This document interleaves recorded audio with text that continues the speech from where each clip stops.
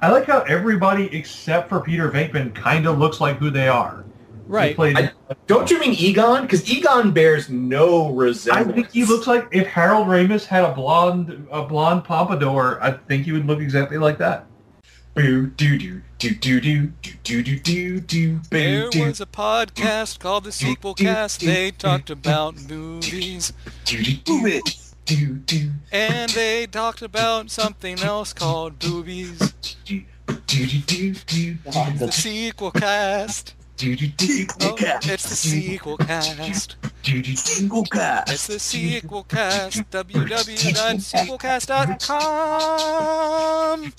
Hello and welcome to the Sequel Cast. This is a podcast where we talk about movies in a franchise, one movie at a time. This is your host, Uncle Milkshake. This is episode 25, believe it or not. 25 whopping episodes, which means absolutely nothing.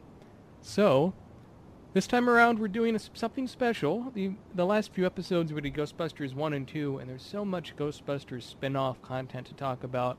We're doing a bonus episode focusing on the real Ghostbusters animated show, Ghostbusters Extreme animated show, and the recent Ghostbusters video game on PlayStation 3, Xbox 360, and Wii, PS2. It's on all the recent platforms. Came out a few years ago. It came out last year ago. Okay, came out last year ago. This is your host, Uncle Milkshake. With me is Thrasher. Howdy. Special guest BJ, returning from last week. Yo! And... just Jersey Jason. For this one, I really couldn't find a name. Okay, and Jersey Jason. Maybe Kenner? Call me Kenner? No, that's awful. Yeah, they were Mattel. Yeah. So, we usually start the show of... when is the first time you saw the animated series, Real Ghostbusters? Because this was... just before we go into it, Real Ghostbusters was an animated series based on the Ghostbusters movies we've been covering on the show. And it had 147 episodes and ran on ABC from 1986 till 1991. And one of the main script writers, he was even a story editor on the show for a few years, was J. Michael Straczynski, who's better known for Babylon 5, which is a weird... and Rising Stars, which was an amazing comic series. Oh, he has done a lot of comics, too. Yeah, he has, is he doing Superman now for some... I believe so. Yeah. Shows you how little I know about comics. But no, I mean, J. Michael Straczynski's done a lot of stuff. He recently wrote the Clint Eastwood-directed movie starring Angelina Jolie called The Changeling. A phenomenal movie. Everyone should see it, regardless of whether or not it ever gets a sequel. It's not the movie that'll get a sequel, but yeah, it's pretty good. And I don't know. I can imagine one where, like, the kid comes back for revenge. No. That's when I felt the trailer really gave away a lot of the story. But regardless, this is not the Changeling cast, right? This is... that's about the New World of Darkness game. This is the Sequel Cast. Check out our website, sequelcast.com. Send us an email, sequelcast@gmail.com. If you want to get... Hey, if you ever run out of movies, we can always do role-playing games that get sequels. I think the D&D movies will be in our future at some point. Those are... oh, God. Those are something... it's way down. Yeah. Please, someone cast a 10-level wish spell and wish for us not to have to review those movies. Oh, I have both of them. And you can buy them in a 2-pack now, so we have to do them. Can you? I didn't know that. That's fantastic. But like being shot in the face by a double-barreled shotgun loaded with ape feces. But back to Ghostbusters. Yeah, back to Ghostbusters, Real Ghostbusters. I saw this cartoon, like I mentioned in the past few episodes, I lived overseas when I was younger. My grandparents would tape Saturday morning cartoons on videotapes and mail them to us. And this was, Real Ghostbusters is one of the cartoons they had on there. So I saw, probably a few dozen episodes total, but I'm certainly not any expert on the series, but I liked it. Yeah, I watched this show pretty frequently from the moment it started till probably 1990. I don't think I actually saw the last season. I think my enthusiasm for the show kind of petered out after watching Ghostbusters 2 one too many times. As much as I like Ghostbusters 2 now, I didn't when I was younger. I think I've always kind of loved it. It's just it died off, and the Extreme Ghostbusters just wasn't enough to bring it back. So I think it's always, and I know as soon as I saw it on DVD, in fact, in my hands right now, I have the first volume that's Episodes 1 through 30. It's a lot of episodes. I mean, you should watch. You should at least, if you don't go out and buy the DVDs, you don't want to spend money. You can find the episodes on YouTube. There are very many of them, such as No One Ever Comes to Lupusville, which is all about vampires, and the Day Before Halloween, and a whole bunch of the episodes that really, I guess, for me as a kid, they kind of fueled my supernatural bent. You know, I was really interested in the supernatural as a child, much to my parents' dismay. But I really liked goblins and ghouls and things, and I always thought like how frightening or just the adrenaline of dealing with the occult. And this show had like some really scary things in it and some really interesting, cool ideas, even referencing the Necronomicon in Collect Call for Cthulhu. I mean, there's also some creepy ghost designs in the show, I think. Oh yeah, way too much like for a kid. Some of these things will give you nightmares, like the Oogie Boogie Man who had singing knees. His knees would sing. And there were other things like... The Sandman with his giant head. Oh, the Sandman. You know, it's funny you mention that. The very first episode of Ghostbusters I believe I ever saw was Mr. Sandman Dream Me a Dream, which was a first season episode where the villain is the Sandman who puts the citizens of New York to sleep. But then when they're asleep, whatever they dream becomes real, like this weird kind of astral projection. And I actually didn't see the final act of that episode for about 2 years after it originally aired because that episode scared the hell out of me. No, there was a lot of things that I think gave kids nightmares. And even in Extreme Ghostbusters, it was taken to a little higher design because, again, the animation was a little more crisper. If you look at it now, it's not so scary. You can see the flaws in the edit and the paint if you look closely enough or went to an art college where you know people who did that. I think it's still kind of scary. Like, I think the first one I remember is Dr. Doctor. It's where they get this ectoplasmic goo stuck on them, and it starts oozing out of their body after they wash it off, and they end up in the hospital.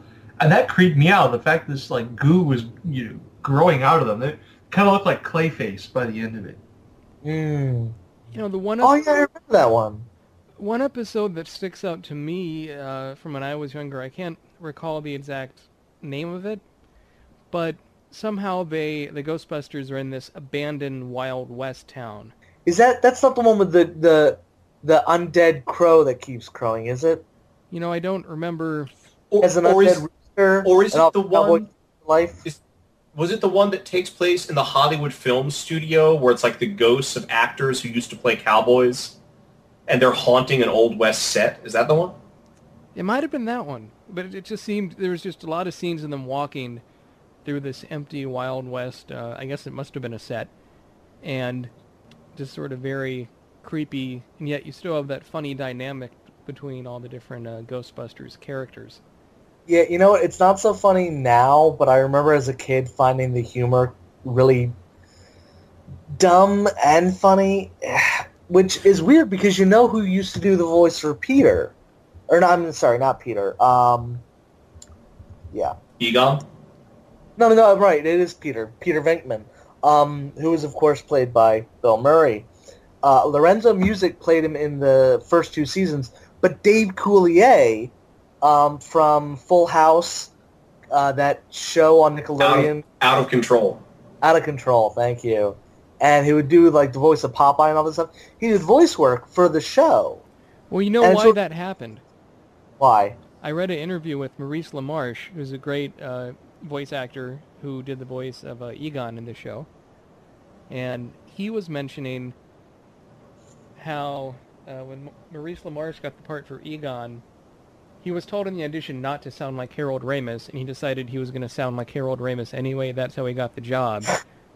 Yeah, I noticed that. He sounds just like Harold Ramis, despite his mullet. Right, and so through the grapevine, after the show was on for a season or 2, I guess the producers had heard Bill Murray complain about why the guy that does the voice for Peter Venkman, Bill Murray's character, sounds more like Garfield, while the guy they have for Egon sounds like Harold Ramis. Wait. Didn't Bill Murray play Garfield in the Garfield movie? Ironically, yeah. Yes. Bill Murray did the voice of Garfield in Garfield and Garfield: A Tale of Two Kitties. So... Wow. And according to Maurice LaMarche, he thinks because of that comment through the grapevine, that's what caused Lorenzo Music to be fired and replaced by Dave Coulier, who I think still does a good job. They both sound fairly similar, but Lorenzo Music had that cadence that, if you were at the right age to watch The Real Ghostbusters when it came on, it's a fair bet you watched the Garfield and Friends cartoon as well. Yep. Or at least I did, and you got and Teen Wolf the cartoon. Teen Wolf the cartoon. I don't recall that one. Oh yeah. It was followed That's by another one that has a sequel that you should do too. That is true. Jason Bateman, Teen Wolf 2. Yeah. I got a comment posted live to the Twitter feed from people at another film podcast called Filmaholics.net. Are they listening now? They did a live tweet to me, and they said they thought the Real Ghostbusters cartoon was great, called it the Scooby-Doo of its time. I can see that, only in this case, the ghosts were usually real. That's true. Yeah, it wasn't an old man pretending to be a ghost. It really was an old man's ghost. But it was the idea of the investigation. You always had that funny thing like, a portrait's watching them, but they don't know it. Or there are ghosts passing behind them, and they don't know it. They're just exploring a house. Yeah, so there certainly was that Scooby-Doo element. I mean, one thing they did on Real Ghostbusters that the Ninja Turtles also did is in the Ghostbusters movie, the Ghostbusters have the same color uniforms, but in the cartoon, each character has a different color uniform. And in Ninja Turtles, in the original comic, everyone had the same color headband. Bandanas. Or bandana, sorry. Headband, something different slightly. And then for the cartoon, they all had the different colors for the headbands. But that helps you identify who they are at a distance. Well, it makes sense with Turtles, but like with the Ghostbusters, they do give them each a real distinct looks. I like how everybody except for Peter Venkman kind of looks like who they are. Right. Don't you mean Egon? Because Egon bears no resemblance. I think he looks like if Harold Ramis had a blonde pompadour, I think he would look exactly like that. No, he looks like Iggy Pop had a blonde pompadour. He looks like Iggy Pop. But Ray obviously has the trademark gut of Dan Aykroyd. But he's got a weird shaped head. He doesn't have an Aykroyd Aykroyd is kind of a pear shaped head, whereas it's kind of rectangular, like a tall head. When they were not allowed to make the people look too much like the actors, or else they would have to pay for likeness rights. Yeah. I don't know, man. Winston looks pretty much like Ernie Hudson. Actually, it's really sad? Ernie Hudson actually did try out to play himself in the cartoon, but they chose Arsenio Hall. That's Wow. Isn't that weird? You can't even get the part. Granted, voice work is something different. So sad. Yeah. I'm Ernie Hudson. Now, I'm saying I can't play myself in a cartoon. I got the uniform that I wore in the movie. Now, clear this up for me, because I thought when I saw Ghostbusters 2, I thought I was hallucinating things. What? In the first movie, doesn't Winston have a mustache, and doesn't he not have a mustache in the second movie? A man can shave, Uncle Milkshake. A man can shave. I'm just Here's saying. also they look much younger in the cartoon. Yes, that's true. They're meant to be younger, so I guess we're not watching old men in a cartoon, because that'd be weird. That'd be like the original live-action Ghostbusters. Yes. I guess it's about time we mention that. So what was the original live-action Ghostbusters? Awful. Well, my friends, sit back and we'll tell you a tale. You see, there used to be an animation studio called Filmation. A lot of you who are big into animation from the 70s and 80s, you probably will have heard of it. Filmation produced a lot of the animation for Ghostbusters and for She-Ra. They were really good at doing animation that was both cheap and preposterous. Well, they also dabbled in a bit of live-action filmmaking. In 1975, they did a live-action kid show called The Ghostbusters, starring Larry Storch, Forrest Tucker, and sci-fi and fantasy memorabilia collector and expert Bob Burns. And it was called The Ghostbusters. The Ghostbusters. No hyphens, no joining of the words.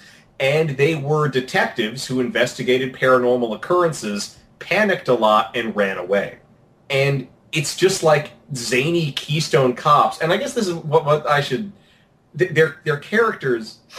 the characters' names are Jake Kong, Eddie Spencer, and Bob Burns played Tracy the Gorilla. Just a gorilla that worked with these two detectives and had a beanie for a hat. They also made a cartoon of this, did they not? Yes, after the success of the Ghostbusters movie. Now, this is something to keep in mind. Nothing unites the 1970s Ghostbusters and the 1980s Ghostbusters except the name. That's the only thing they have in common. And so with the movie was such a big success, Filmation said, oh, well, let's revive the Ghostbusters. So they revived it as an animated show, and they kept the same formula. It's two detectives and a gorilla traveling the world, investigating paranormal occurrences. But it was fucking insane. Their main villain was like this evil cyborg ghost called Primeval.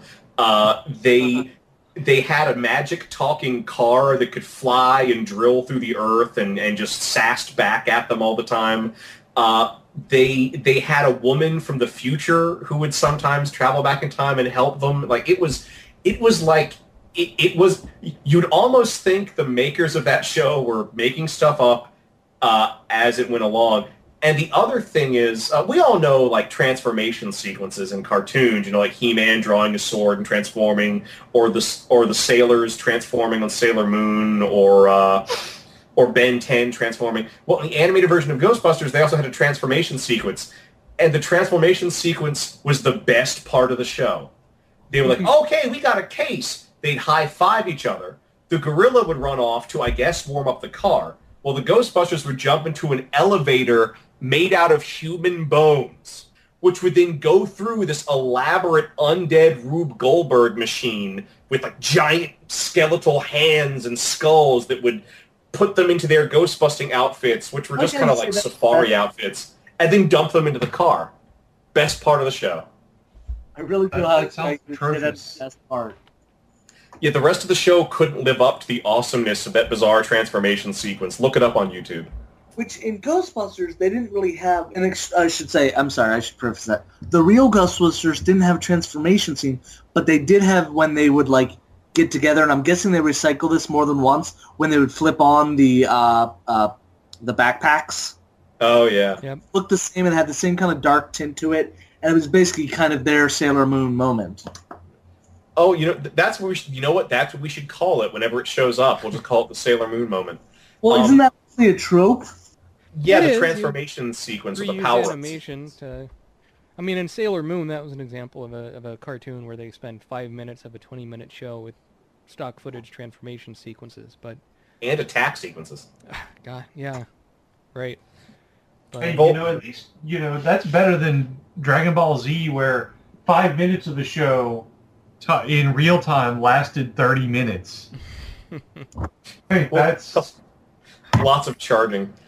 Although, Jersey Jason, you mentioned referring to the 1980s animated series as The Real Ghostbusters. It's interesting that you mentioned that, because there was Filmation at one point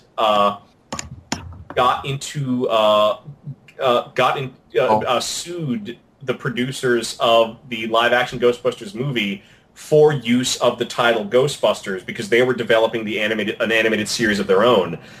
And when the legal the whole legal issue got resolved, but I don't know how the whole legal issue got resolved.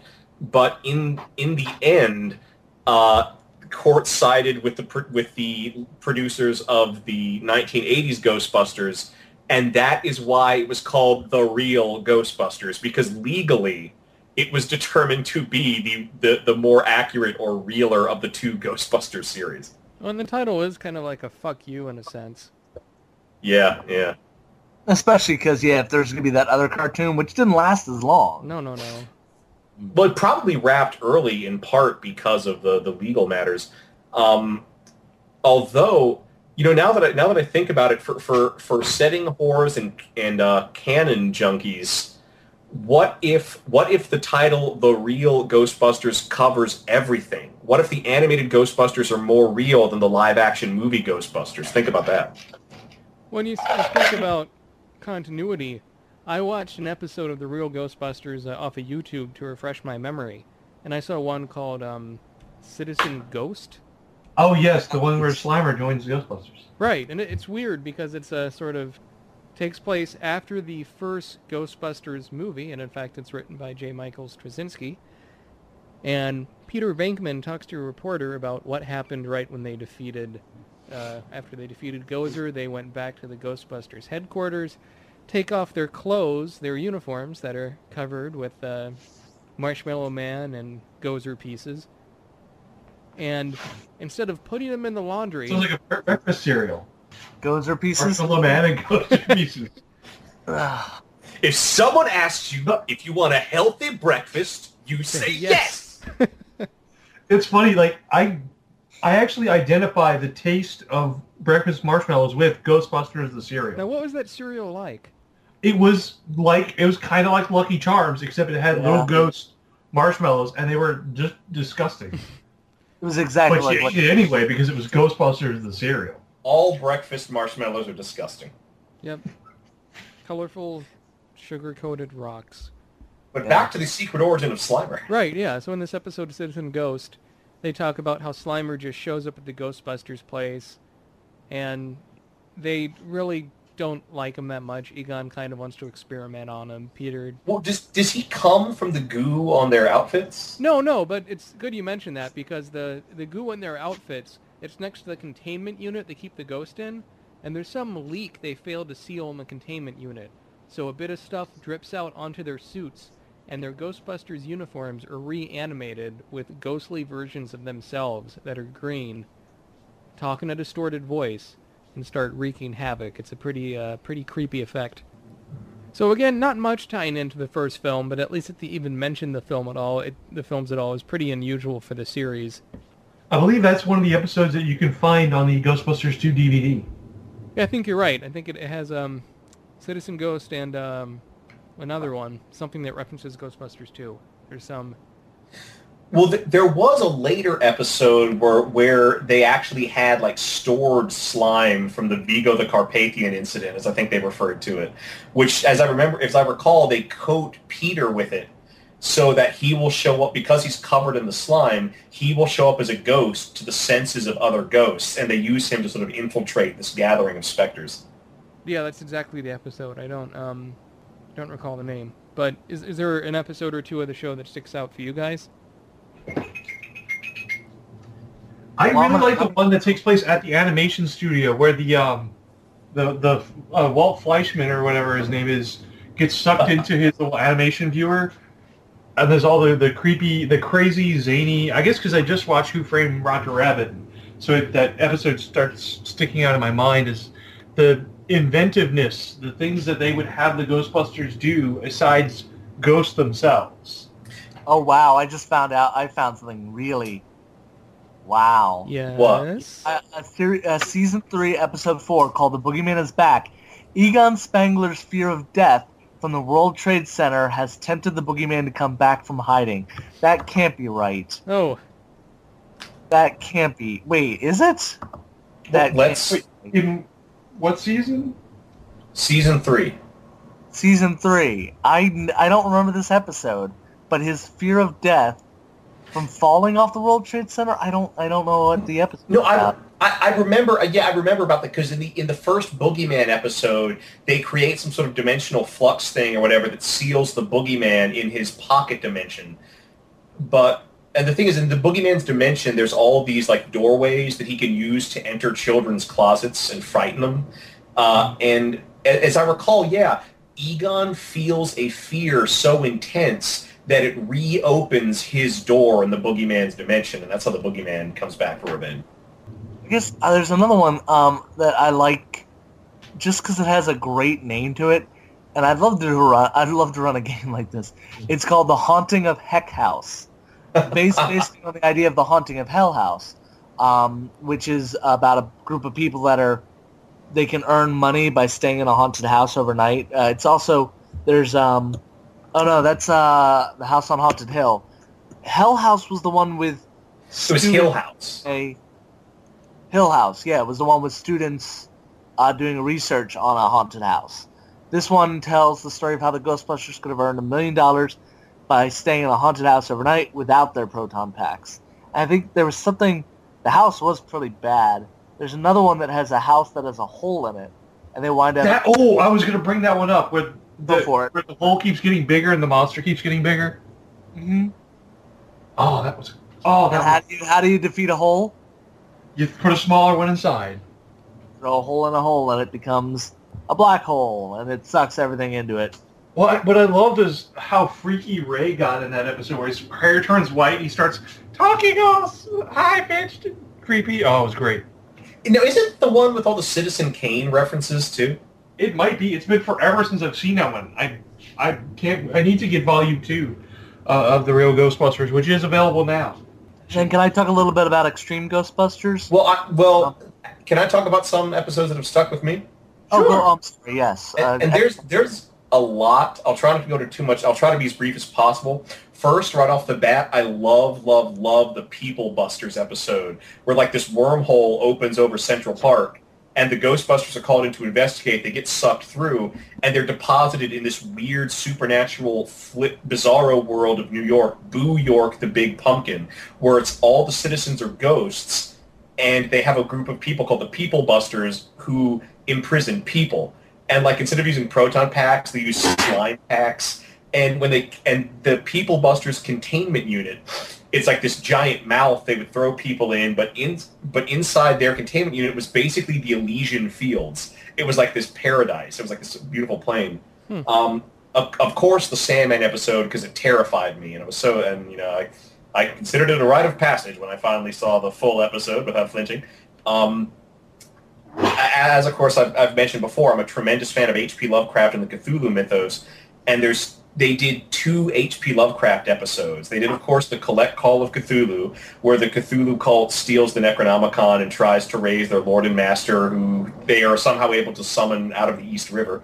And they did another one where Egon goes to give a lecture at Miskatonic University, and the Necronomicon gets stolen. And that episode just had 2 things I loved. One was that, like, the idea that the Necronomicon was such an evil book, you couldn't say its name without inviting misfortune. And so no one would say its name out loud except for Peter Venkman. And it was like, we can't say the name out loud. Why? What's the name? And Egon whispers it in his ear, Necronomicon? And then, like, all the windows in the building shatter. Like, that keeps happening. He keeps saying the name and something goes wrong. And then there's, like, one episode that I just thought was twisted. There's a really fucked up episode where there's an old man, this old rich guy in a wheelchair who he basically wants to take his wealth with him when he dies.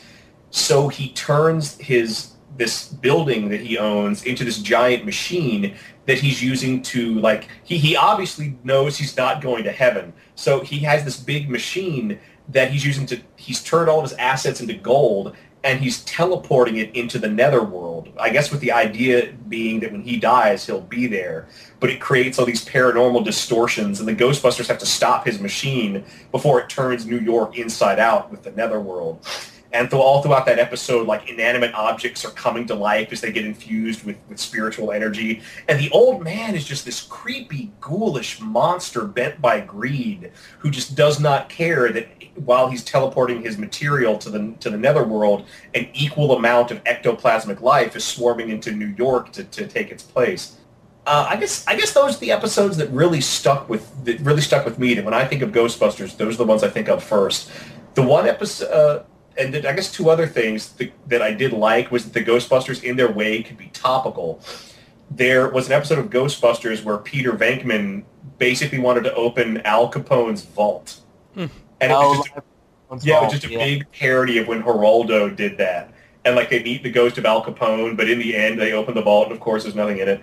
And then the other one, which is a lot less sharp and actually kind of embarrassing, they did it right when The Simpsons started. I can understand that when The Simpsons started, a lot of people were skeptical of it. Hell, there's a lot of people skeptical of it now, and it's been on for 20 years. But they did an episode, like, as a parody of The Simpsons, where like these badly drawn cartoon ghosts that look like The Simpsons manifest and just kind of fuck up the Ghostbusters headquarters.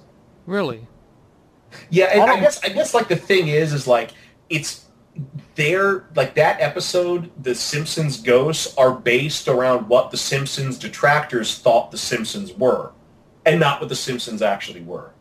They fed into all those stereotypes. Oh, it's just a cartoon about a foul-mouthed family. It don't mean nothing. When in fact it is one of the greatest expressions of American satire in the latter half of the 20th century. And one of the things I think should be mentioned too is the real Ghostbusters was actually a very family-friendly adventure show. You didn't have the kind of violence you would see, even in the Ninja Turtles, which was somewhat comical. You still had physical, fisticuffs. Yeah, but you had these horrible monsters, like, eating children and doing horrible things in houses. And yeah, you had comical ghosts that looked awful and had terrible teeth. Well, though, it taught a valuable lesson, though. It taught that through reason and science, tools and talent, you can overcome any obstacle or crisis, no matter how initially frightening. Or you can just call the Ghostbusters. Who will do that stuff for you. Yes. It's worth mentioning... Oh, go on. Well, I just want to say also, it's interesting that in the last of the season, like, Slimer became kind of a breakout star for the show. Exactly. And there were so many toys and stuff that came out, and even a Slimer comic. There were real Ghostbuster comics. There was that Slimer Icy Fruit Punch. He started doing, like, Garfield-esque little vignettes at the end of the shows, like little small, like 3-minute cartoons. Yeah. Yeah, was it him and a male lady? Sounding ghost guy. Yeah. But I mean, like, how many of us, and how many of you out there listening, audience, how many of you guys owned a toy or not? Who owned a toy? I did. I had a. Go on. I got all four Ghostbusters, the car, the helicopter, Ecto-2, got the proton pack, the trap. The only thing I didn't have that I always wanted, my mom and dad would not buy for me, was the firehouse. Instead, I got another toy firehouse and a Ghostbusters sticker. Wow. That's pretty cool. I got let's see, okay. I had the Ghostbusters proton wand that, like, would project a picture onto a wall. Oh, God. I think I salvaged that to make a costume once. I think it became my first Borg. That's sad, because that would be kind of... Every toy that we have would have been worth money, except, of course, took it out of the boxes. I had the Janine with the, like, cloth skirt, which she no longer has. How did that happen, Jason? I still have it. I don't know. As a kid, I used to have, like, any action figure of a girl. I don't know why I'd look up their skirts, but I did. You never know. There's bound to be one that's anatomically correct. I had Janine. I also had Missy Yvonne from Pee-wee's Playhouse, which still has her skirt, and oddly enough is still in good condition. But yeah, and I had the monsters that they fought, like this mailman that turned into a mailbox monster. They had transforming toys. Yeah, the main action figure I recall that I had, I remember my mom got it for me, I think, right when I was going to move from Pennsylvania to Argentina. And it was an action figure of Egon, where his arm, one of his arms kind of stuck out to the side, and you pushed it in, and his jaw dislocated really low, like his jaw dropped, and his tongue stuck out really far. I've got that one in my box. You want it for your wedding present? Yeah, maybe. That'd be. Not a great condition, but I have it. Sure. Well, you know what that was? They had a whole line of I think they were called like fright faces, where it was all the Ghostbusters doing fright takes. Yeah. And I think they did. I actually think that was one of the better toy lines ever put out for a cartoon show. Yeah, they were pretty good toys, and they were like sculpted really well. They held up to pretty rigorous. I had a Slimer that ran for a couple of years. It was like one of those wind-up. You're not wind-up, but you pull back and it goes zoom in wherever. Yeah, most of my Ghostbusters stuff, I look at them, they're still in good condition. Oh, speaking of which, my parents still have my old Proton pack. Wow. It's in storage. It along with it's if there are any buyers out there, here comes another plug from Thrasher. It is among the classic fandom memorabilia that my family and I will be auctioning off at some point. And Thrasher has more plugs than he knows what to deal with. And next year when we do that Ghostbusters game at Origins, you're going to have it with you because I'm going to bring mine. Okay, I'll get it up. Yeah, for those of you who really want to get a head start, Origins 2011, Origins the gaming convention, Kettlefish Productions, we're going to be doing a Ghostbusters LARP. Book now. We die. But actually, speaking of like proton packs and stuff, when Ghostbusters first came on and it was big and really popular, I couldn't get the toys, and we couldn't get the toys. A lot of them weren't available, and a lot of them were expensive. We had money troubles of our own. I had a younger brother who had just come into the world, so we couldn't be spending money on particle accelerators. So what I did is, when I first got into Ghostbusters, I made my own proton pack, and I remember exactly what it was made out of. It was an egg carton. It was an old egg carton for the backpack, the old wood pulp kind, a belt to hold it on my back, a strap from an old umbrella that connected from the egg carton to a cardboard tube, which had a pipe cleaner sticking out of the front for the proton stream. That's cool. I love it. It's perfect. It didn't end there.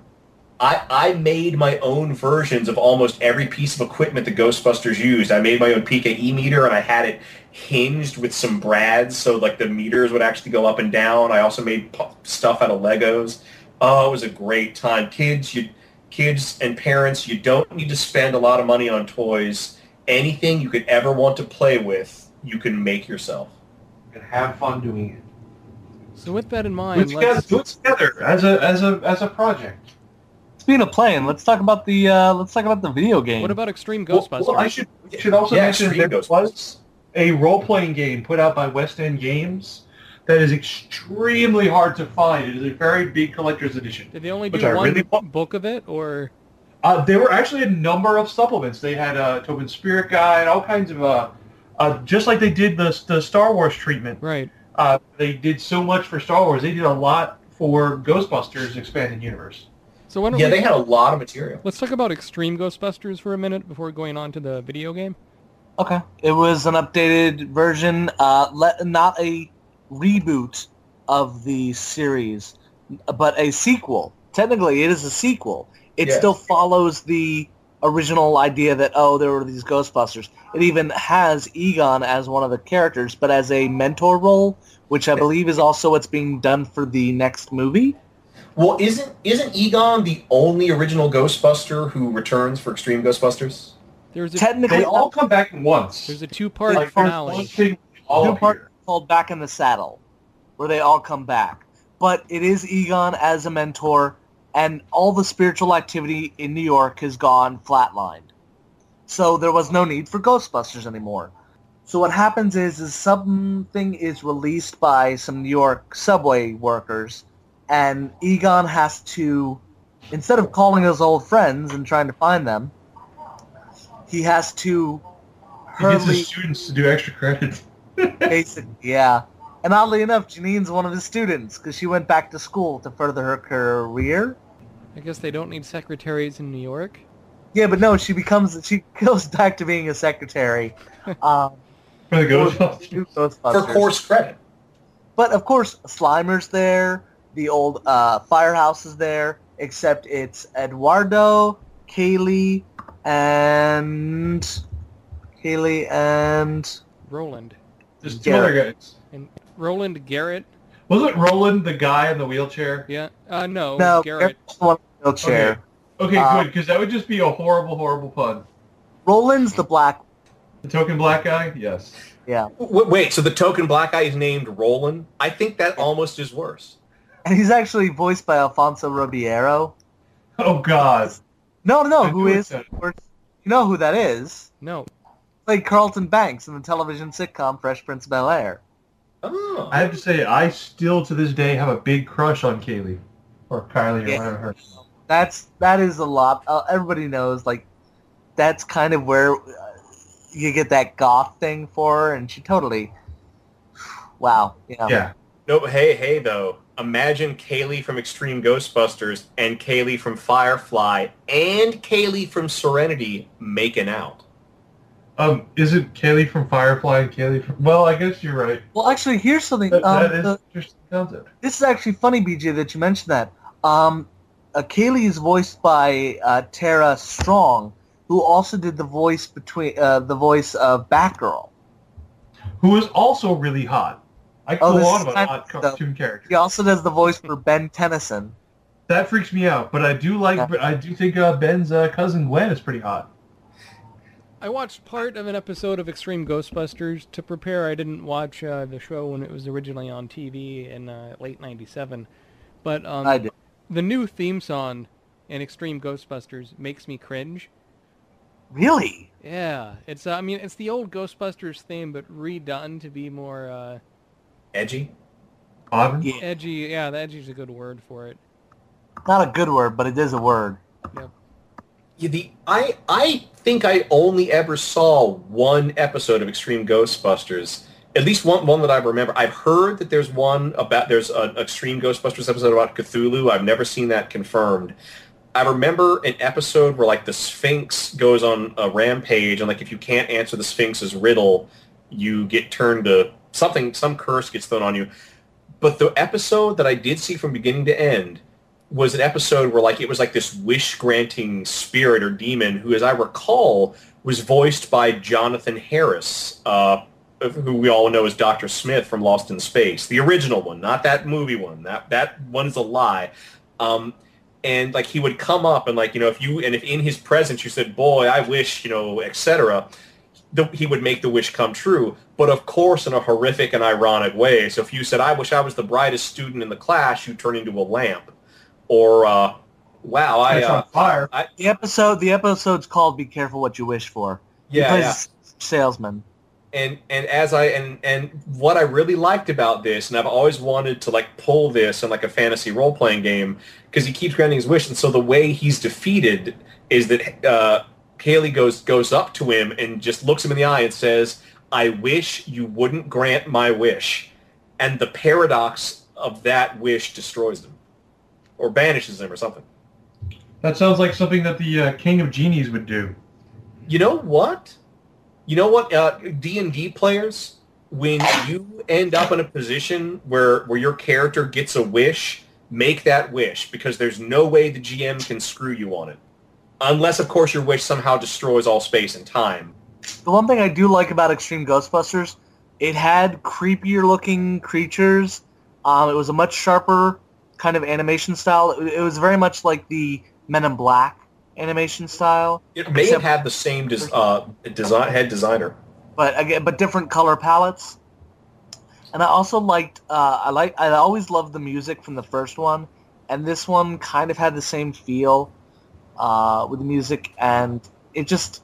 I loved the new equipment, especially the trap. I love the circular, almost pack trap. Yeah. It has a great look to it, and I actually was looking online for the toys, and sadly, I should have gotten them when they were first out, because it's really hard to find them on eBay, but I want that trap. I want to build that trap. There are all these plans out there for the old Proton packs, the ghost trap, the wands, everything, but there's nothing based off the cartoon series that I can find. I have to find some kind of mechanism that would allow me to do. Because it's almost like kind of cool to build the equipment based on the animated designs as opposed to the real designs. Yeah. Just to freak out the other Ghostbusters. Like, you might be Ghostbusters. We're the real Ghostbusters. We're the Extreme Ghostbusters. Ugh. And then there'll be a weird kind of three-way gang war. Yeah. And guys, don't you understand? It used to be about the ghost busting. Now it's about what franchise you're part of. Shouldn't it be enough that busting makes you feel good? Yeah, write that down, BJ. That whole speech. That's how we'll break up the fights. You're right. We should put that into the LARP. Yes, we should, especially about the franchises. So, speaking of crazy franchises, have any of you guys seen any of the any fan films? I've seen the Freddy versus the Ghostbusters, which was pretty fun. That was a lot of fun. They actually made a sequel using that same cast, and it was much more Ghostbuster-y. It felt more like a real Ghostbusters episode than it felt like a crazy homage to Freddy Krueger and Matrix movies and stuff. It's definitely a good one to look into. There's also a short, like, clip-style one called Bustin' Makes Me Feel Good. Where it's basically two Ghostbusters sitting on the curb, like, drinking beer after a bus because they're all covered in slime. And some douchebag walks up to him, "Hey, man, you guys are Ghostbusters, yeah! Oh, hey, okay." And he farts, and he's like, "Oh, I got some paranormal vapors for you." And then so they shoot him with the proton packs. And he's laying there like he's been tased, twitching. "Hey, I think we need more beer." All right. It's a great little short. Well, what I liked was I guess like in two recent films, in Be Kind Rewind, Jack Black and Mos Def like recreate Ghostbusters in like a real cheap fan film version, but they do something very similar in Zombieland where. And, okay, jump ahead 5 minutes if you haven't seen Zombieland, because I'm going to give this pony away, where they go to zombified Los Angeles and break into Bill Murray's mansion, but Bill Murray's still alive, and they hook up with Bill Murray and, like, have fun in his mansion pretending to be Ghostbusters. And what's fucking great about that is Woody Harrelson's character is wearing Bill Murray's costume from Ghostbusters with the proton pack, and Bill Murray is just wearing his casual clothes with the vacuum cleaner on his back as his proton pack. Oh, but also, if you go to channel101.com, there's a failed pilot buried in their archives called SOS Fantôme, where it's what Ghostbusters would be like if it had been a French art film. And it's really funny. It's about these French guys who are experts at expelling ghosts, and they form a group called SOS Fantôme. It's really good. There's also a steampunk Ghostbusters group. I can't remember the name of them right off the bat, but it's there's been a lot of people trying to steampunk that technology because the idea of your own proton. There have been people trying to steampunk every goddamn thing. I'm honestly shocked I've never seen steampunk's Star Trek. I think that's the only thing I haven't seen. You're right. I think that is the only thing I haven't seen. Star Wars, but not Star Trek. I bet I could steampunk it. I bet, you know what, though? Any communicator that anybody tries to make in a steampunk fashion, like a steampunk cell phone, that is Star Trek. Because think about it. It's like Lewis Black says, we've got computers in our hands that we can talk to anybody in the world. We're living in Star Trek. There are cell phones and iPads and iPhones and... Yeah. They never would have thought that technology would be possible in William Shatner's lifetime. And it is. Well, he's not dead. He's still alive. Yeah, I know. And hopefully we'll have teleportation before he dies. And William Shatner is going to be in a new sitcom based off the Twitter feed, Shit My Dad Says. I don't think that's going to be the title. It's called Bleep My Dad Says, I think. Is it really called Bleep? There was rumors that they were going to make it Stuff My Dad Says, but then at one point they did a press release about it, and it was going to be Shit My Dad Says, only it wasn't like they didn't actually have the word shit. They had like the swearing symbols, but it was $, numeral sign, exclamation point, plus sign, I believe, are the symbols they used.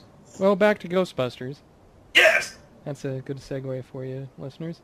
In 2009, summer 2009, Atari Games came out with Ghostbusters the video game, which is a video game based on the Ghostbusters that actually features voice work from all the main people in the movies: Bill Murray, Dan Aykroyd, Harold Ramis, Ernie Hudson, Brian Doyle Murray, Annie Potts, William Atherton. The only one that they could not get to come back was Rick Moranis. Which is a shame. I would have liked to have seen him again. That would have been good. The hardest video game for the Nintendo Entertainment System was Ghostbusters 2. Oh, I played that for the Nintendo. Yeah, the old Nintendo. It is the only game I have never beaten. Ghostbusters 2 was the first level in most games that are like Mario Brothers style. You go from left to right. This one you're going right to left, and then the car ones, man. When you had to freaking jump the pits in Ecto 1, oh my god. It was a real one hit and you die sort of game. Very unforgiving. Yeah, like die back to the beginning, die, not just to the beginning of the level. Like it was hardcore. Yeah, I just had to bring that up. No, thanks. I hadn't thought about that in a while. But this newer Ghostbusters, the video game, I think the title is kind of misleading. I mean, it does feature Ghostbusters. It is a video game. But I almost wish it would have been called Ghostbusters 3 or something like that. I don't know. Yeah, it really might as well be the third installment of the films, except you just happen to be able to play the third film. The story, at the beginning at least, is similar to the original movie in as much as you're going to some of the same locations. Is that right? Well, what it is I've played this game to completion, and at first I do need to say it's a good game. If you're a Ghostbusters fan, it's a great game. I adored this game, and one of the nice things they do is like the whole setup is that there's an exhibit of Gozerian artifacts at the museum in New York, and some artifact gets disturbed and it releases this psychic energy pulse, and that's kind of what kicks off the main plot of the game. But what it is you play the fifth Ghostbuster. You play the new guy, the rookie, as Egon Spangler refers to you, the experimental equipment technician. They give you all the dangerous new stuff they're working on, and you use it in the field to make sure it's safe. And like the Ghostbusters get calls, they go out to bust ghosts, and you go along with the Ghostbusters, and and you're helping them bust ghosts. And sometimes you're on your own, sometimes the team gets split up, but it's really great. I mean, it's like you're really there busting ghosts with your 4 favorite paranormal problem solvers. And I don't work for this company. I'm not trying to sell it. I realize that sounded like a pitch, but that is how I feel about this game. But yeah, well, early on, the psychic Slimer is a character in this game, and he's a lot like he is in the animated series. He's a ghost that hangs out with the Ghostbusters. Egon uses him for experimentation to test equipment, and he actually is kept in his own special kind of containment aquarium. And the psychic energy pulse shorts out the containment unit. So a ghost gets loose in the basement of the Ghostbusters firehouse, which you have to help them capture. That's your first bust. But then Slimer escapes. And what does he do? He goes back to his old haunt, the Alhambra Hotel ballroom. And so you go back to the old hotel, and you search through the hotel, and you get to play the fight to capture Slimer. And then after that point, the game kind of goes off on its own direction. Like capturing Slimer in the ballroom, which you thoroughly trashed, by the way, is the only bust outright recreated from the earlier films. All the other busts are new. However, you do get the Stay Puft Marshmallow Man back. And there is a reason for it. And as the game unfolds, you find out what caused the psychic energy pulse, why the Stay Puft Marshmallow came back. You learn the true origin of the River of Slime from Ghostbusters 2. And you learn that Ivo Shandor's cult still survives and is still trying to catalyze the end of the world. That's funny you mentioned about not trying to plug it. It was actually done by 2 different companies, depending on what platform it was put on. That's which is kind true. of sad. The PC version gets the crappy Wii version. Like, they don't get the nice graphics of the Xbox or PS3, which most PCs nowadays can handle the same or better. That's true. They did do a tweaked version for the PC, the Wii, and the PlayStation 2. I'm more specifically talking about the version for the Xbox 360, as that is the one I played. Which actually one of the reasons, only that game is one of the few reasons I'm considering getting an Xbox. Well, actually, another thing I want to consider, it has multiplayer, and remember, I was computer gaming when internet multiplayer first began, and there was a period where when Doom's multiplayer proved to be so successful, there was a period where game developers were just trying to cram multiplayer into every game they could, whether it could support it or not. And so a lot of games came out that were pretty good that had shitty multiplayer. And when I heard that Ghostbusters was going to have multiplayer, I was real skeptical about that. I have, however, played a lot of the multiplayer. The multiplayer really holds up. There's no like deathmatch in Ghostbusters multiplayer. Instead, you play out these short scenarios. There's a survival scenario where you're just trying to survive a wave after wave of ghost attack. There are where you capture the ghosts as they attack you. There's a time-based one where you have to set up these paranormal energy dispersal towers and have to protect them from ghosts, and you have to get all of them charged up. There's a thief version where ghosts will try to steal relics from you, and you have to stop them from stealing them. It's really fun, and you have different arenas based on different environments from the video game, such as a cemetery, a high-rise building, the streets of New York. I like that it's a co-op multiplayer, and I think that speaks a lot to Ghostbusters itself being a very teamwork-oriented, property. Oh, yeah. It's really great. Like, when a team member goes down, you can revive them. The teamwork works pretty well. The only thing that's kind of annoying is every Ghostbuster has their own ghost trap that you can set out to trap ghosts. And one thing that's really annoying is if there's more than one in multiplayer. If there's any more than one trap out, all too often you'll get a ghost captured in your proton stream, and then it turns into a tug of war as far as whose trap the ghosts go in. No, I'm a good sport. I don't care whose trap the ghosts go in as long as it goes into a trap. But come on, if the ghost is almost in the trap, don't yank it out and try to move it over to yours. We got ghosts to bust, people. It's not a good sense of humor. The humor's really sharp. I was just giggling at the one-liners and all the antics. I mean, it does feel like you're in the Ghostbusters movies. Well, and Dan Aykroyd and Harold Ramis had a hand in the script, but it was also written by other people as well. There were game content writers as well. Yep. What were you going to say, Jason? No, I'm just saying we're not affiliated with any of the companies, but we're glad to help people out if they want to know about the game and they're listening to us and are willing to take our advice. Pick it up. Well, you can almost consider it a sequel, another, like we're saying, go play the game just like we want you to go watch these movies and understand what we're talking about here. Well, that's true, and I mean, and on some level, this might be the closest we come to a third Ghostbusters film, if a third one ever gets made. I mean, there's been talks about a Ghostbusters 3 for well over a decade. Oh, weird, there actually was a nod to one of the Freddy vs. Ghostbusters fan film in the video game. In the firehouse, there is a crayon drawing. It says, "To Uncle Egon from Ed." And Ed Spengler is one of the characters in Freddy vs. Ghostbusters. Oh, that's right.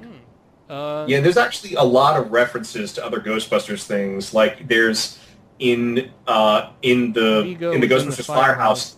Yeah, there's Vigo's portrait, and you can interact with it, and he'll taunt you, and then he'll ask you to help let him out of the painting. Apparently, in the video game, the painting reverted back to its old self. The power of Vigo. Oh, cool. Good, because that other painting was ugly.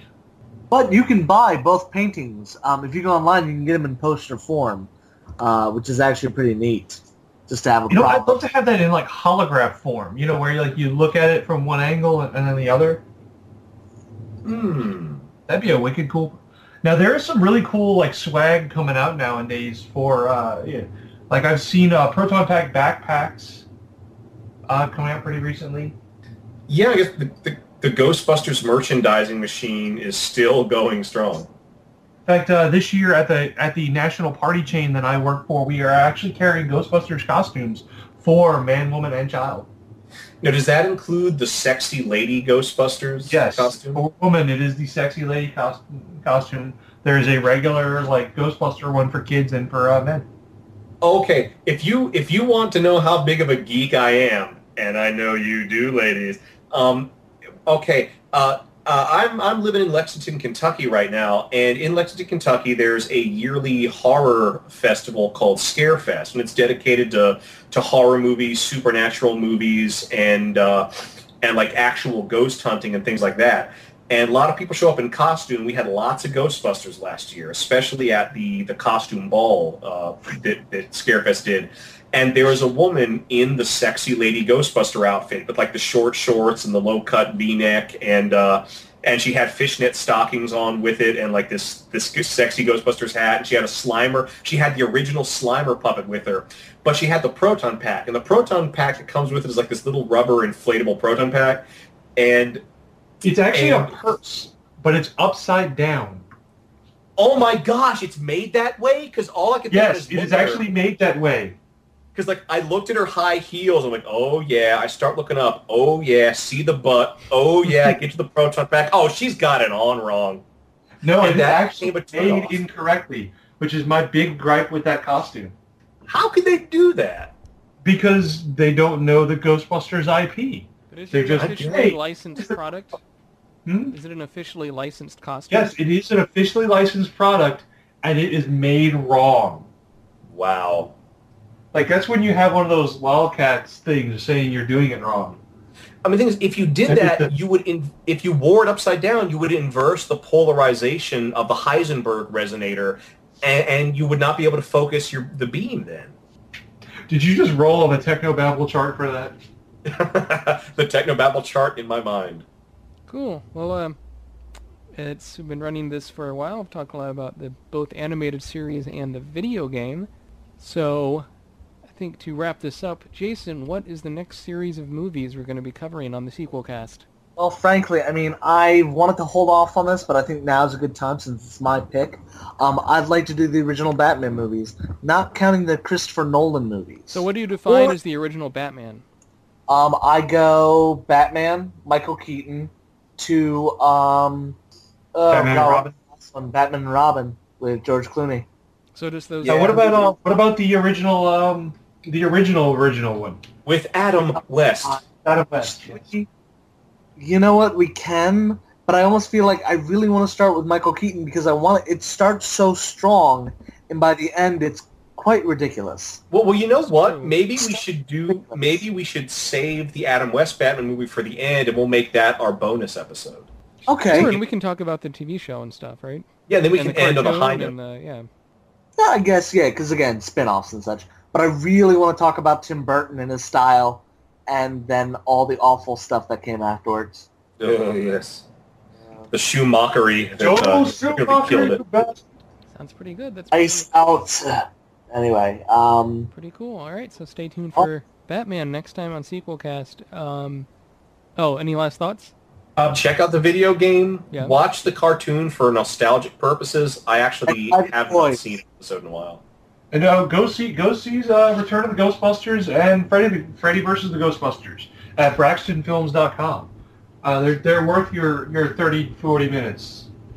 Actually, I think the Return of the Ghostbusters is feature length. I think it's like an hour 20. Really? Wow, it's pretty impressive. It's close to an hour at least.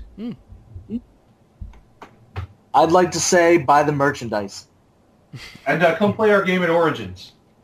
Woo! There's my shameless plug. I'd like to say I remember liking Real Ghostbusters a lot as a kid, watching an episode to freshen up for this show. It held up okay. I think, some of the monster designs are all right. They're pretty neat. What was that? They're creepy. I still think they're creepy. Yeah, some are pretty creepy.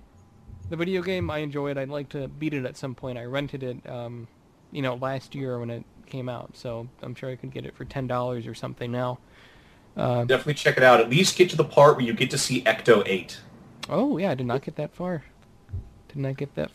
So until next time, this is Uncle Milkshake. Thrasher? BJ. And Jersey Jason. Saying... You got slimed. You're a pirate. Da-na-na-na. You're a pirate. No. Oh, not that. Space Pirates. Da-da-da-da-da. Da-da-da-da-da. What's Space Pirates? I